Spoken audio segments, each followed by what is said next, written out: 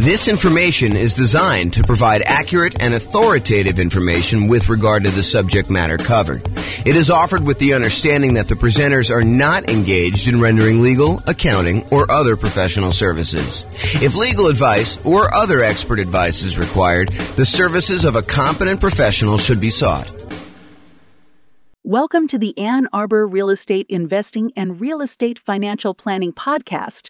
Learn all about investing in real estate in Ann Arbor, Michigan, with a combination of real estate financial planning and modeling with numbers specific to Ann Arbor, plus syndicated, more generalized recordings of live and pre-recorded real estate investing classes, not all of them specific to Ann Arbor. Be sure to stay tuned after the podcast for a message from our sponsors. All right. Well, welcome and good morning. This is James Orr, and this is a special class. So just got back from my vacation, tropical vacation, and had a voicemail message come in from someone who wanted to hire me to do some consulting on a value add multifamily property that they've recently bought. And they'd ask a question about, on the voicemail, when to do the upgrades for the value add, like kind of like the timing and thinking about how to do those. And I had never really done a kind of formal class of that nature before. So I decided to sit down and create a PowerPoint for the coaching clients. And so this is part of the coaching program about when to do upgrades with a value add rental property. And we will jump right into it. I'm doing this live for me, but no one is on live. And so this is basically a recording that you'll have access to in the control panel there. So kind of where are we in this process? The coaching is primarily about how to improve rental property cash flow now. And if you think about that, it's this kind of visual that we have of all the different stages for when you're acquiring a property. And this is in the stage for improving the property. And specifically, it's in the upgrade property section. So if you're familiar with this kind of visual that we do, these are all the different strategies for improving rental property cash flow, either cash flow or cash now kind of stuff. And that's for when you're searching for properties, all the things you do when you're searching. These are all the different things you do in order to improve cash flow when you're financing the property. This is all the different things you do when you're thinking about which strategy to use in order to get the most cash flow for a property. And then this is the one that we're in today, which is in the improved property stage. And specifically, we're doing the one that's highlighted here when you upgrade a property. And historically, I think I've talked about this more as a, upgrade the mailbox, kind of fix the lettering on the door, fix the landscaping, do some small improvements to the property in order to kind of get higher rent on it. But this could be everything from the most minor thing, like painting a mailbox, to the most major thing, like completely upgrading a kitchen and, redoing the entire interior of a property, or, doing a carpeting or doing new flooring or whatever you're doing. So there's a range of what upgrading the property is. And one of the questions is, when do you do that? Do you do that as soon as you buy the property? And we're going to talk about that. Or do you do it, when you have cash flow coming in from the property and you kind of fund it with cash flow from the property? And then what is the kind of like economic or mathematical calculations we do in order to determine, should we do this upgrade or not? And mathematically, how do we think about that? And so that's what I plan on covering in this particular one. Just to kind of finish this out, there's a whole section on when you're marketing property. There's a section when you already own property, section when you're renting the property, all things you do with property management and as you're renting it. And so those are the different stages. And today we're covering this one in the improved property and specifically upgrade the property. Okay. So specifically for this recording, I want to focus on when. If you're not, and when, as opposed to what you should do, what improvements you should do, and how much each of those will change the rent. I think there's a lot of variation in that, and it's very market and property specific.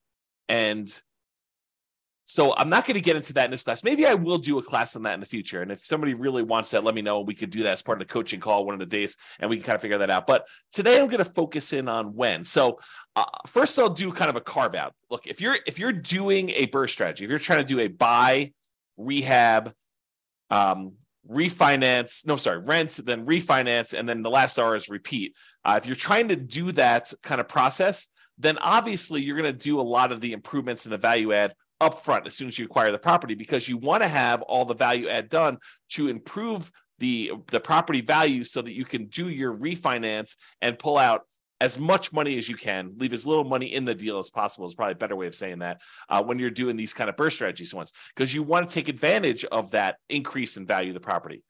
And likewise, if you're buying a property with the sole purpose of flipping it, you're going to buy a property, you're going to do a bunch of rehab to it, especially if you're going to do a big multifamily where you do rehab, you get tenants in there, you raise the amount of rent you're giving, which raises the value of the property, and then you're going to go sell that property, 3 months, 6 months, 12 months, a year or two down the road, then you're probably going to want to front load as much of these as possible. I think when the nuance comes in is when you plan on holding the property long term. You're not going to do a burst strategy, which you're going to front load and do as much of this stuff as you can as quickly as possible. And you're not going to try to do a value add in order to sell a property quickly. So when you're not doing those two strategies and you're going to kind of hold the property, I think there's a little bit more subtlety and math that goes into should you make an improvement to a property or not. It's not like you're going to always constantly maximize and improve the property, because sometimes that does not make sense from an economics return kind of standpoint. So let me just make sure I read my notes here. So if your plan is to not take short-term advantage of the forced appreciation, which is really what you're doing when you're doing all these improvements on a property, is you have natural or organic appreciation when a property tends to go up in value over time. You hold a property and inflation happens and things become more expensive. That's organic appreciation, or kind of like natural appreciation. The property values tend to kind of creep up over time. But you can force appreciation too. You can go in there and actually add value to the property and get stuff done. So if you're not trying to take short-term advantage of that forced appreciation, you're not trying to sell it and capture forced appreciation, and you're not trying to refinance the property to benefit from the forced appreciation, which may or may not be BRRRR. Sometimes you kind of like improve a property and then you do a cash out or a long-term financing because the way you had to acquire the property was different, which I guess is a variation of BRRRR, but I digress. So if you're not trying to take advantage of that short-term forced appreciation, then you may want to emphasize the returns from the return quadrants, and specifically, I think, more of the cash now side. You could go ahead and invest in something and get appreciation and maybe even some improved debt pay down, although it's much less likely. We'll go over that in a second here. But you can get this kind of improved appreciation. But honestly, you don't get that appreciation benefit until you either sell the property or you do some type of cash out refinance. And so the benefit from that is at some undefined point in the future, and it's uncertain.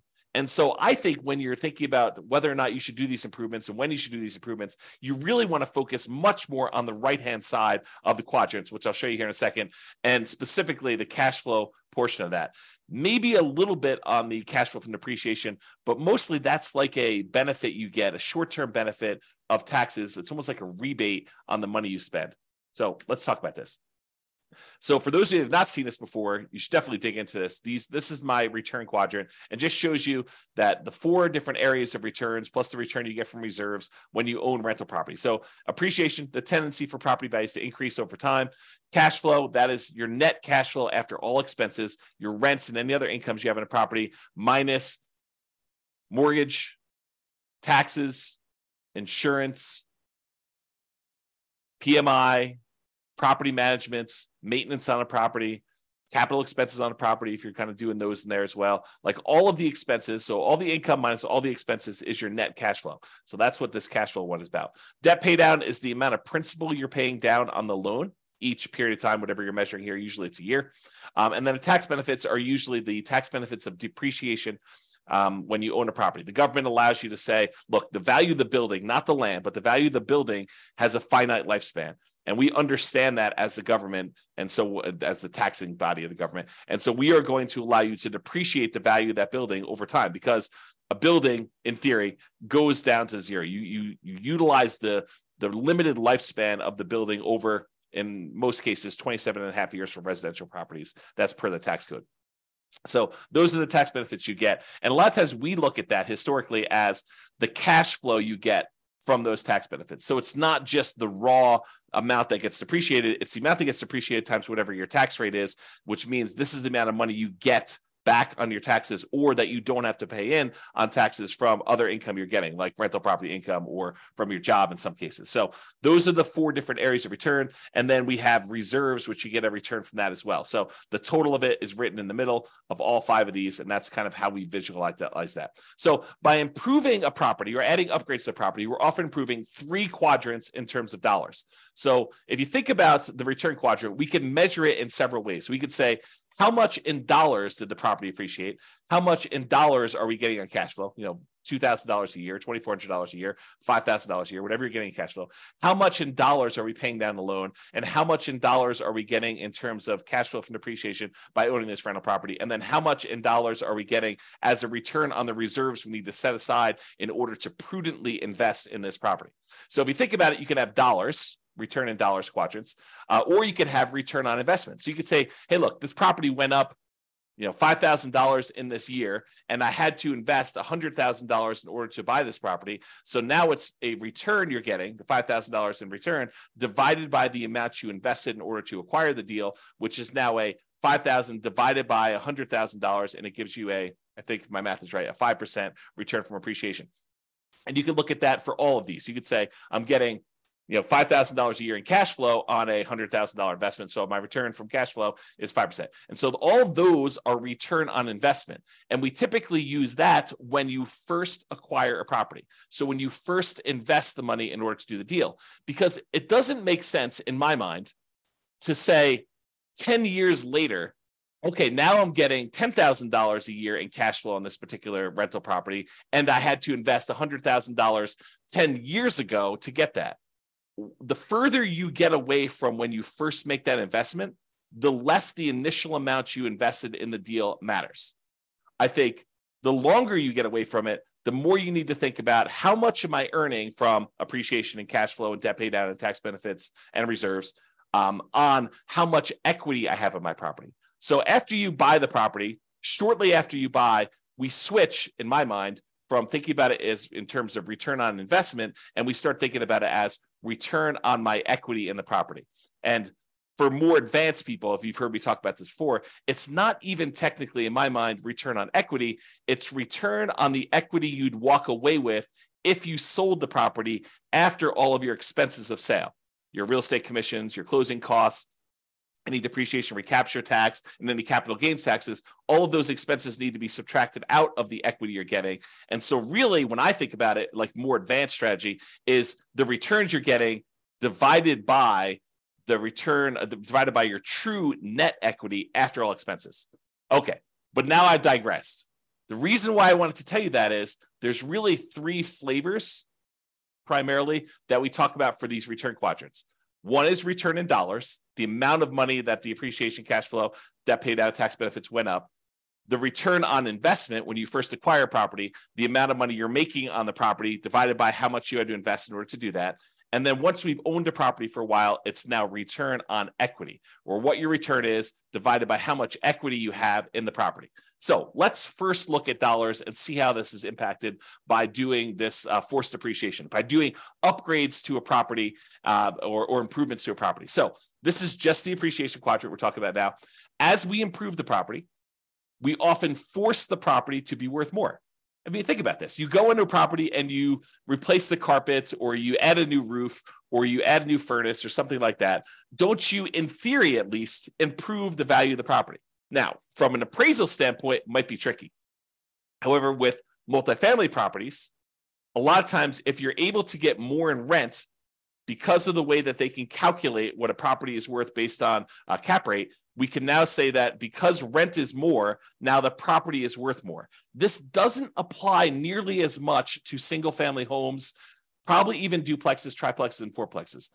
The more properties you get, the more units you get, the more this cap rate idea and valuing properties using cap rate can matter. So the more rents we get on a property, the more the property is worth. When you and to a lesser degree with things less than 5 units, but more commonly with 5 units or more. So with these kind of like single family homes, duplexes, triplexes, fourplexes, a lot of times improving a property in order to increase rent is not going to necessarily directly improve the value of the property. Really what we use to determine value for properties on like single family homes, duplexes, triplexes, and fourplexes are comparable sales. So you have to have another property that is a single-family home another single-family home if you're comparing it to a single-family home, or another duplex or 2 or 3 sell that is similar to your duplex so that you could use that to determine value, or triplex is the same thing, or fourplex is the same thing. So you have to use the like-type properties. And there are lots of exceptions for how you calculate this value, which we're not going to go into here. But that's the idea, okay? So as we improve the property, oftentimes we kind of increase the value and make it worth more. So for example, if you are buying properties and they are all really old 1970s vintage type properties, and you're comparing them to those properties might be selling for a certain price. But if you completely rehab your property, upgrade the kitchen, upgrade the bathrooms, upgrade the flooring, upgrade all the windows, upgrade the roof, upgrade the furnace, the heating and air conditioning, HVAC, if you upgrade all that stuff, now you should be comparing that property to similar properties of similar quality. And so you might get an increase in value by doing comparable sales approach. Usually for these multifamily properties, by improving the value of the property and getting more rent, you're able to get more value through the cap rate calculation determination for value. Okay. So the raw dollars, when we do this kind of upgrade, the raw dollars in appreciation goes up. Your property was going up, $3,000, $5,000 a year, whatever it was kind of going up, nice, slow and steady. I guess it's this way, slow and steady to the right, up. But now when you come in there and you add an investment of $10,000, $20,000, $30,000 to do improvements to your property, you might get a significant step up in appreciation for that year. And then from there, it tends to grow at whatever that rate is. So you spend $10,000. Now maybe your property is worth $20,000 more, as just a hypothetical example. Don't use those numbers as like a guide and say, for every $10K I invest, I'm going to get $20K out. You have to do the math. And that's what we're going to talk about here a little bit later. Okay. So if you're doing that, though, you put $10,000 in, you're going to get like an improvement of, increase in value of $20,000. That's a step function increase in forced depreciation. So if we think about that, this extra $20,000 return in dollars goes here. So now we saw a bump up in the amount we saw in appreciation. Now let's look at cash flow. So a lot of times by improving the property, we can often increase the income we get on the property. And as a side note, and often additionally reduce the vacancy, because a nicer property, this is not a universal rule, but I think it's a trend. It's kind of like it's correlated, highly correlated. So oftentimes when we improve a property, we make it much nicer. We often reduce the vacancy, becomes more desirable. People want to stay there longer. People want to get in there quicker after you've got people move out. So you have less vacancy there. So like your vacancy tends to be improved, reduced. Also, depending on what upgrades you do, you may see a decrease in maintenance on the property. So not only can you get more in rent, but you have less vacancy. And because you put in tile flooring instead of this really old ratty carpet that needs to replace every couple of years anyway, now you have a upgraded tile floor, which tends to last a little longer. So your overall maintenance budget may go down slightly. And your property management, those calls for maintenance, those calls for improvements, the kind of tenant turnover and the tenant problems you have can also be slightly reduced. Not significantly, but a lot of times slightly reduced when you have this improvement to the property that make, depending on the improvement, of course, right? Now, as a side note, sometimes the improvement or upgrades you're making involves a short vacancy, right? A lot of times investors that own a property already, they're going to wait for their property, the current tenant, to vacate the property. Then they're going to go in there and they're going to do the rehab that they need to do in order to do the upgrade improvements. Then they're going to start over with a new tenant at a higher rent. Most of the time, they're not going to go in while a current tenant is in place and improve on the property, right? We're not going to go ahead and voluntarily evict the tenant who is already paying and paying on time to go in there, improve a property, and get someone else in there. Sometimes we might if we're trying to sell a property very quickly, but most of the time we're going to do this from cash flow. We're going to have the natural turnover of tenants dictate the pace at which we do the upgrades, both the natural turnover of tenants and also the amount of cash flow we have available to do this. Because if you don't have extra cash sitting on the sideline that you can invest to do this, you really have to fund it internally from the cash flow on the rental property. Okay. So sometimes though, when you get the tenant to vacate, you now have a month, 2 months, 3 months, depending on how good you are at getting rehabs done, how quickly, in order to get this property rehabbed and then back on the rental market. So sometimes we have a short vacancy, which might result in temporary cash flow dip while you're doing the improvements and finding a new tenant at the higher rents. So some periods of time, there's that. Okay, in addition, this increase in income, especially for multifamily properties, which we talked about, is the primary driver for increased property value. So when we're talking about these 5 units and up, especially, by getting more in rent, by improving the cash flow, the net operating income on the property, we are able to increase our cap rate on the property, which means that in order to have if we were going to sell the property and we're getting a certain amount of rent and the cap rates for similar properties like this are selling for whatever they are, that means that we can get a higher price to get about the same cap rate, if you think about it that way. So for properties deriving value from income using calculations like cap rate is what I had as a comment there. Okay, in some cases, improving the property will also result in taxes and insurance bumping up a little bit, which will push back slightly against improved cash flow. So to kind of give you an entire view of this whole thing, yes, by improving the property, we often get a bump in rent or other income on the property, depending on what we're doing. And additionally, as a benefit, we sometimes get reduced vacancy, sometimes get reduced maintenance, and sometimes get reduced need for property management, less calls for maintenance, less calls for issues going on with the property. So those are the kind of bonuses. But when you do improve your property, sometimes the tax man comes and reassesses your property and says, now that your property is improved, it's worth more. Your property taxes will go up a little bit, and that can push back a little bit against the gains you had in those other areas we talked about, the rent, the vacancy, the maintenance, the property management. Okay, so sometimes taxes will go up. And because it will now cost more to repair things on your property, sometimes your insurance will go up a little bit more too, right? You no longer are got a really low-end property that doesn't cost that much in order to kind of keep upgraded. And now your property is much nicer and more improved. And so your property insurance may go up. These are relatively minor, unless you do major rehabs. But these are usually relatively minor pushbacks against that improved cash flow. But in order to give you an entire picture of what's going on, I did want to talk about that slightly. Okay. This is a really small note. This is me getting crazy with the minutia. Sometimes by having these increased taxes and insurance, that means your expenses on the property kind of bump up a little bit, which does mean that the amount of money you need to keep in reserves kind of increase. If you say to yourself, hey, look, I want 6 months of reserves on a property of all my expenses on a property that I'm doing. Well, if your taxes and your insurance go up a little bit, then obviously you need to have a little bit more insurance. But we're talking about really, really small numbers. And so the return you're getting on reserves can also be affected as that as well, which means that your overall return is probably going to be impacted as well. Okay, we talked about that. All right, so we talked about appreciation. We talked about cash flow. Now let's talk about the tax benefits. So some of the improvements you make, you may be able to write off the entire amount in the year that you make them. And talk to your tax advisor about where the threshold for this. It's usually a safe harbor provision, which says anything under a certain dollar amount, you can just write off in the first year. But talk to your tax advisor to get the most up-to-date ones. Others will require you to spread it out over several years. So some of these things are going to be considered improvements that have a certain lifespan. So look, you're going to do something that costs more than the safe harbor threshold, and you're going to have to write off the expense that you had over 5 years or 7 years. I don't even know the tax code. I'm not a tax expert, but they write it over a certain period of time. So you can't just write it all off in the same year. So you will get some improved tax benefits, either an immediate one or ones for the next, whatever number of years, 5 years or so.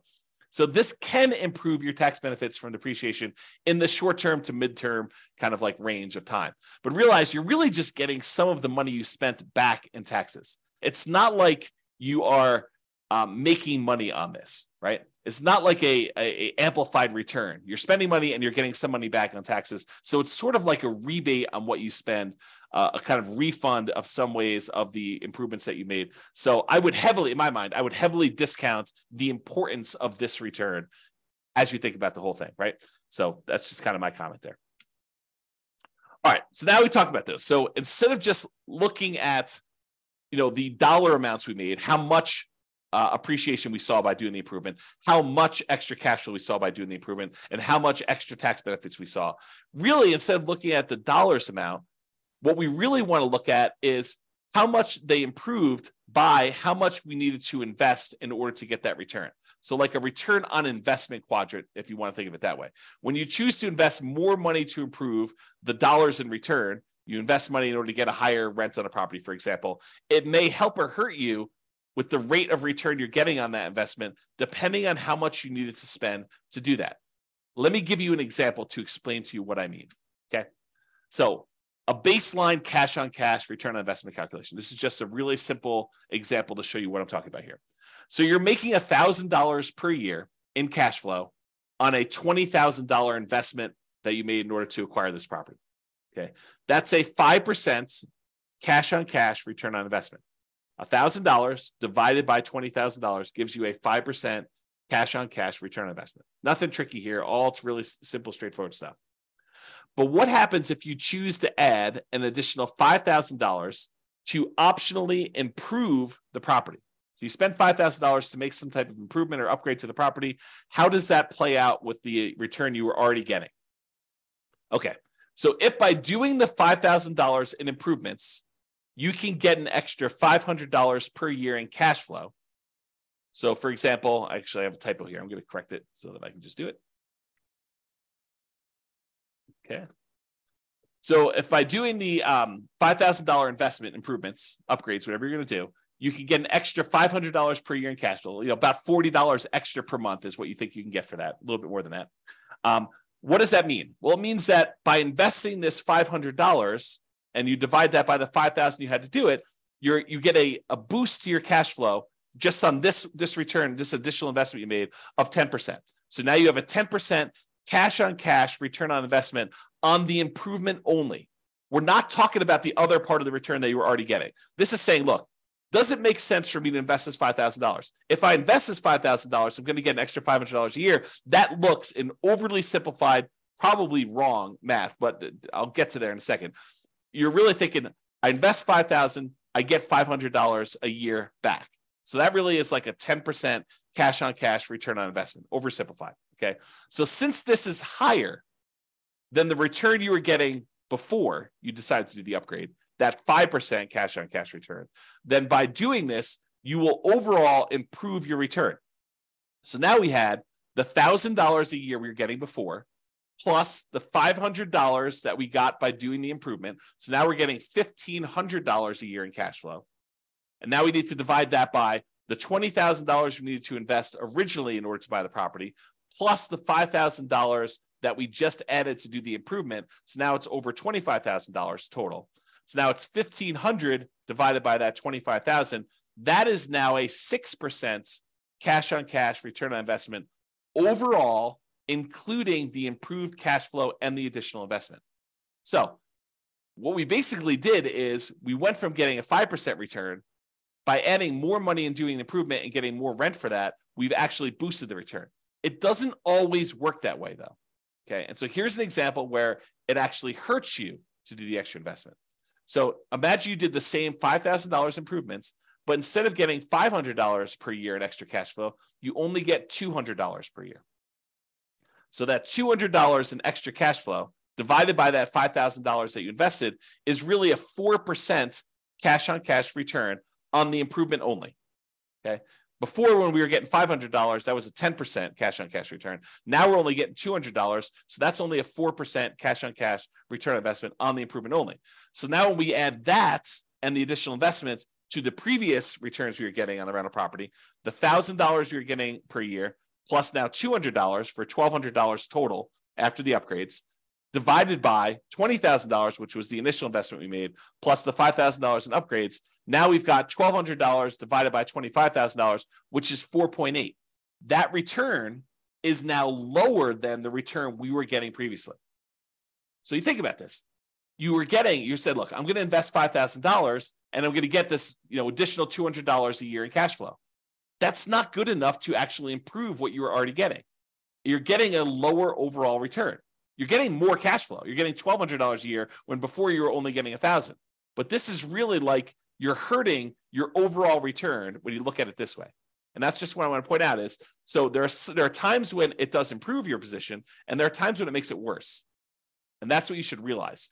So with that being said, this was just looking at that one cash flow part of the return, the cash on cash return on investment, assuming you did these improvements as part of the purchase. Because remember, we're doing this like really early on, so I'm using that return on investment thing. If you're making the improvements later, if you're doing this a year or 2 or 3 or 4 or 5 down the road after owning it for a while, I think you should be thinking in terms of return on equity, not anymore on your return on the initial investment. So instead of that $20,000 to acquire the property, now this becomes your kind of like return on the equity you have in the property as a return overall.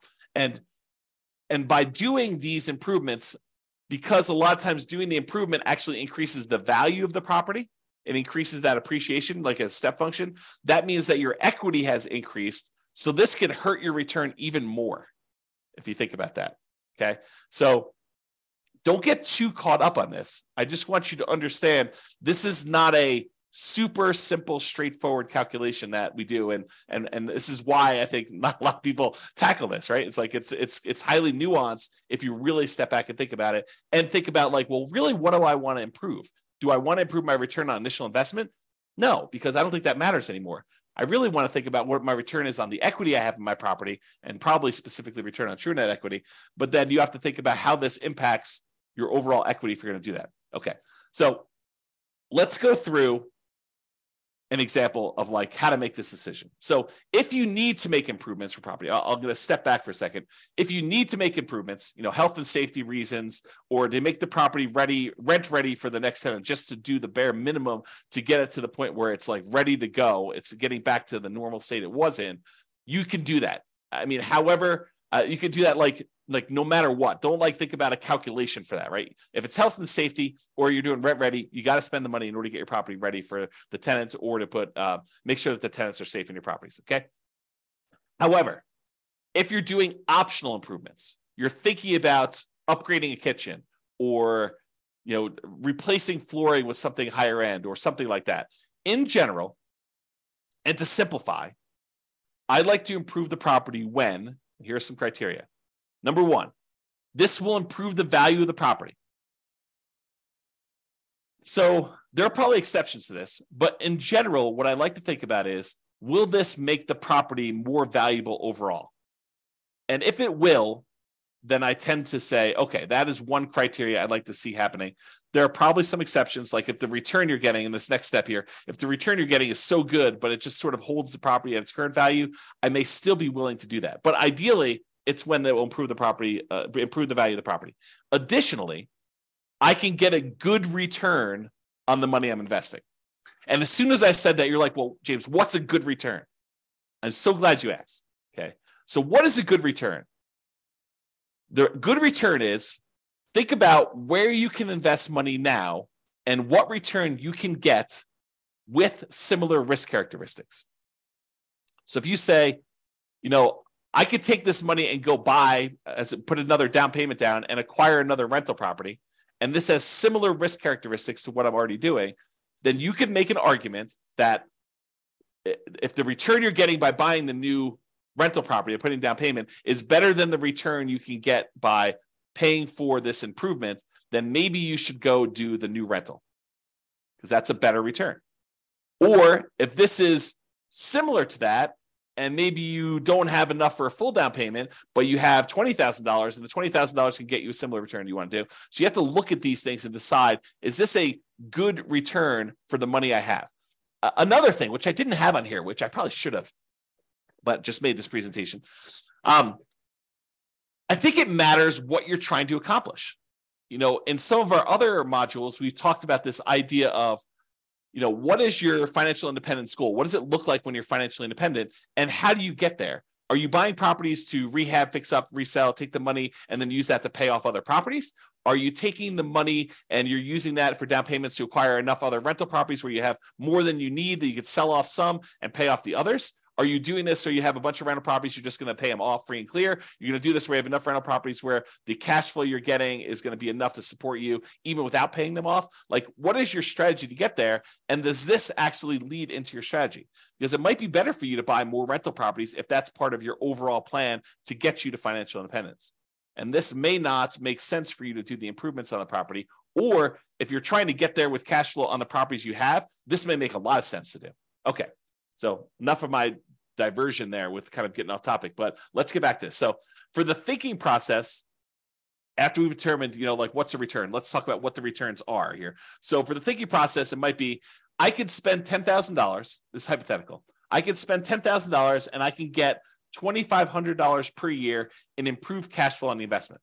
So by doing 10K in improvements, I can get an extra $200 per month in cash flow on the property. Possible. I mean, may not be something you can get everywhere, but this is an example of what might be a good return for you. Okay. So $10,000, $2,500 per year in improved cash flow on the property. So here's the simple math, which I would argue is probably not correct, but it's a good starting point for you to start about it. Okay. So simple math. I'm getting a 25% cash on cash return on that initial investment I made. So I'm getting $2,500 per year on $10,000 invested. That's 25% cash on cash return in the first year that I'm buying, that I made this additional improvement on the property. And in order to make the simplified math sort of work, you have to think about, okay, I'm going to get this $10,000 investment back, plus maybe a return on that, when I ultimately sell the property or refinance later.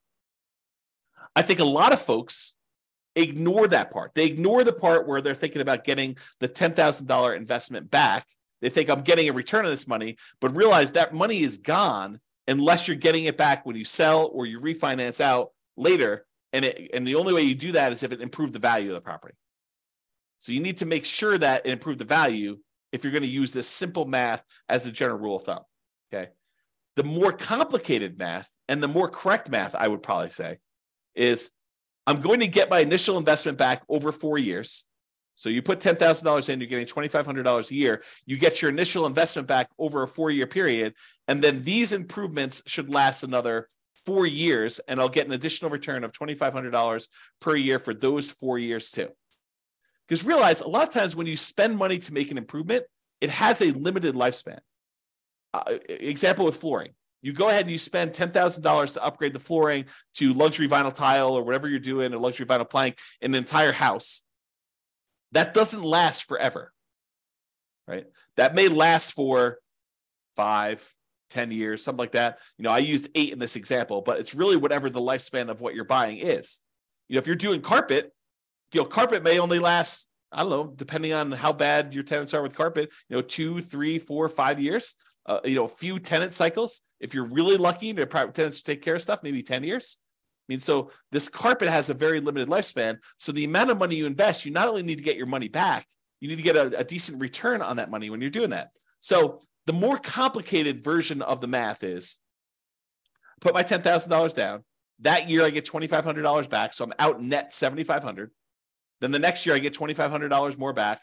Then the next year I get $2,500 more back. Next year I get $2,500 more back. And at that point, I paid my initial investment back. And now I'm getting $2,500 a year for the next, whatever it is that particular upgrade lasted for, and that you're getting that extra money from, another 4 more years at $2,500, which then you get another $10,000 on that initial investment. So how do you do that calculation? Well, I'm going to show you on the next slide. It's called an internal rate of return calculation, or an IRR calculation. And you just use Excel to do it. And I'll include a copy of the Excel spreadsheet so you can go download it and modify it. But I'll show you how to do it. So basically, you look at what the return is by putting money in and getting some money out over that, whatever time period is that you're going to hold that. And then that is the return you look at to determine whether that is a good return for you or you can get better elsewhere. So that's how you can look at it. So some investors, by the way, and I'm done with this example of like when to approve. Those are the general rules I have.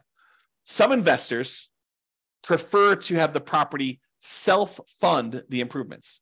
In other words, pay for it out of cash flow. So the existing cash flow on the property needs to accumulate so that you get the $10,000 you need in order to do the improvements. You don't do the improvement until the property generates $10,000. Then at that point, at the next tenant turnover, when the next tenant voluntarily moves out, then you go in there, you take all the extra cash you have, you improve that particular unit, and you slowly move up over time through the natural organic tenant turnovers that you have and the cash flow you're getting from your rental properties, and then you kind of up your rental properties and the rent you're getting on each one as you go. Okay, so a lot of investors will look at it that way. Some investors have extra cash outside of it, and they're willing to go and use that money in order to fund the deal in order to do that. But I think less are willing to do that. I think more of them are willing to fund it internally from the property, and fewer are willing to do that up front. Unless you're doing like BRRRR or you're trying to do a property where you're selling, I think a lot of investors will add money in order to do those up front. And I have an important note on here, but I think I covered it, and that is you need to get the amount invested back and get a return on that money. It's not just the return. It's not just I put in $10,000 and I get $2,500 a year. You need to think about, okay, I get $2,500 back, but when am I getting that $10,000 I invested back? And the exception to this is unless you're getting that back on sale. You're thinking about, okay, I'm getting this extra rent, but I'm going to get this $10,000 back when I sell it or when I cash out refinance later on. And so you have to think about it that way. But be careful with that thinking, right? Because a lot of times you're not going to get that back, because you had to go and do the upgrade again 4 years, 10 years later when the flooring wears out and you got to do another upgrade, or the HVAC wears out or the roof wears out or whatever you're doing. So you're not always getting that back. And so you really want to think about a better way to do this is that internal rate of return.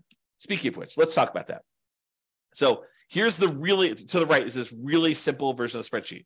All it shows you is all the different years and the amount that you invested and the return you got in that year. And if you need more years, just go ahead and add additional ones. Make sure you change the formula so that it calculates it right. So it's using all of the different years to do it. But you'll want to go ahead and add however many years that particular investment added. And in some cases, it's more complicated than this, right? Like you invest $10,000 now and $4,000 3 years from now, and you got $2,500 back in the first year, or maybe less in the first year because you had some vacancy time. So maybe you get $2,000 back in year one, and then next year you get $2,500. Next year you're going to get $2,600. Next year you get $2,700. You can change all these numbers, and it will do the right calculation for you. That's what internal rate of return does. Internal rate of return is, if you think about it this way, it allows you to calculate the return when you have irregular money in and irregular money out. So it takes into account that you put in money in year one, but you might have to put in more money in year 4 or year 5 or year 6 or all of those. And you get certain amounts of money out in year 1, 2, 3, and they could be different in each of the years. And then how do you look at all of those inputs and outputs, money in, money out, and figure out what your overall return is on that whole thing? That's what this is about. So you spend the $10,000. What I've modeled here is I spend $10,000. I got $2,500 a year for 8 years. So my net investments in year one was $7,500. In fact, let me correct this because this is bothering me a little bit. There we go. Oops. Okay, now it's a little bit clearer. So you basically have $10,000 invested, $2,500 you got back in that first year. So you had a net of $7,500 out in the year one, and then you have $2,500 net out in years 2 through 8 because you didn't have any additional investment in any of these other years. And that gives you an internal rate of return of 27.12%. So according to Excel, just plug these numbers in Excel, it'll pop out the number for you, and it's telling you you're getting a 27.12% return on that initial $10,000 investment if you actually did this investment and you got money in this kind of timing. So that becomes the question. Is 27.12% a good return for you? Could you invest $10,000 somewhere else and earn 27.12% per year internal rate of return with similar risk characteristics? Okay, so that's the way to think about it. All right, so in conclusion, this last slide. In conclusion, when do you do upgrades on a value-add rental property? If you're trying to do BRRRR, the buy, rehab, rent, refi, and optionally repeat, you probably want to do them right away. There's not really much of a question there. If you're looking to sell the property, probably want to do them either as soon as possible or just long enough in advance of the sale to document improvement in rent to justify a higher sale price. So sometimes it takes time from once you do the thing to show I've got this record of rents, and then you got to document it, and there's some negotiation there. But you want to be able to document it, so you need to figure that out with your real estate agent. Or if you're looking to keep the property, in general, at a reasonable pace between tenant turnovers. So as tenants turn over in your property, you would consider what improvements to make there and what your return you would earn by doing those improvements and whether that is worthwhile doing.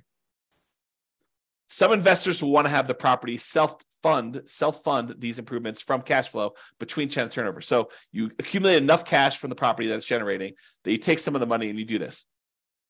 Now realize, if you're doing it as we suggest, you're putting aside money for maintenance on a property already. Now, this isn't always maintenance. You want to be careful you're not spending, maintenance for a roof on an upgrade of improving a kitchen, right? You want to make sure you have enough money set aside for maintenance on things that you're doing on a property. But a lot of times we have money set aside for some of these things or to help with some of the costs. Some investors want to have the property self-fund improvements from cash flow between tenant turnovers. I already said that. Some investors will look at adding additional capital to make improvements by doing a return calculation on the additional capital invested and the improved return. So kind of we talked about before, you're going to put the money in. What return are you getting on that money? And is that going to help your overall return? And is that a good return compared to where you could put that money elsewhere? I think those are the considerations you have. Okay. If you have any questions on this, join one of the coaching sessions and we'll go ahead and get your questions answered for coaching clients. This has been James Orr. Thank you very much. Bye-bye for now. With home prices up, mortgage interest rates up, and rents up, but not quite enough to counteract the higher prices and interest rates. Cash flow on rental properties in Ann Arbor is harder than ever. Book a call with the Real Estate Financial Planner to apply our proprietary 88 strategies to improve cash flow on your rentals. See the show notes for a link to schedule your call and improve your cash flow today. If you're a real estate agent, lender, or professional in Ann Arbor that wants to help our real estate investor listeners, consider reaching out to learn about collaboration opportunities with this podcast. We'd love to add more value to our listeners by having you assist our investors buy, sell, and finance their real estate investments. See the show notes to schedule a call to discuss collaboration opportunities.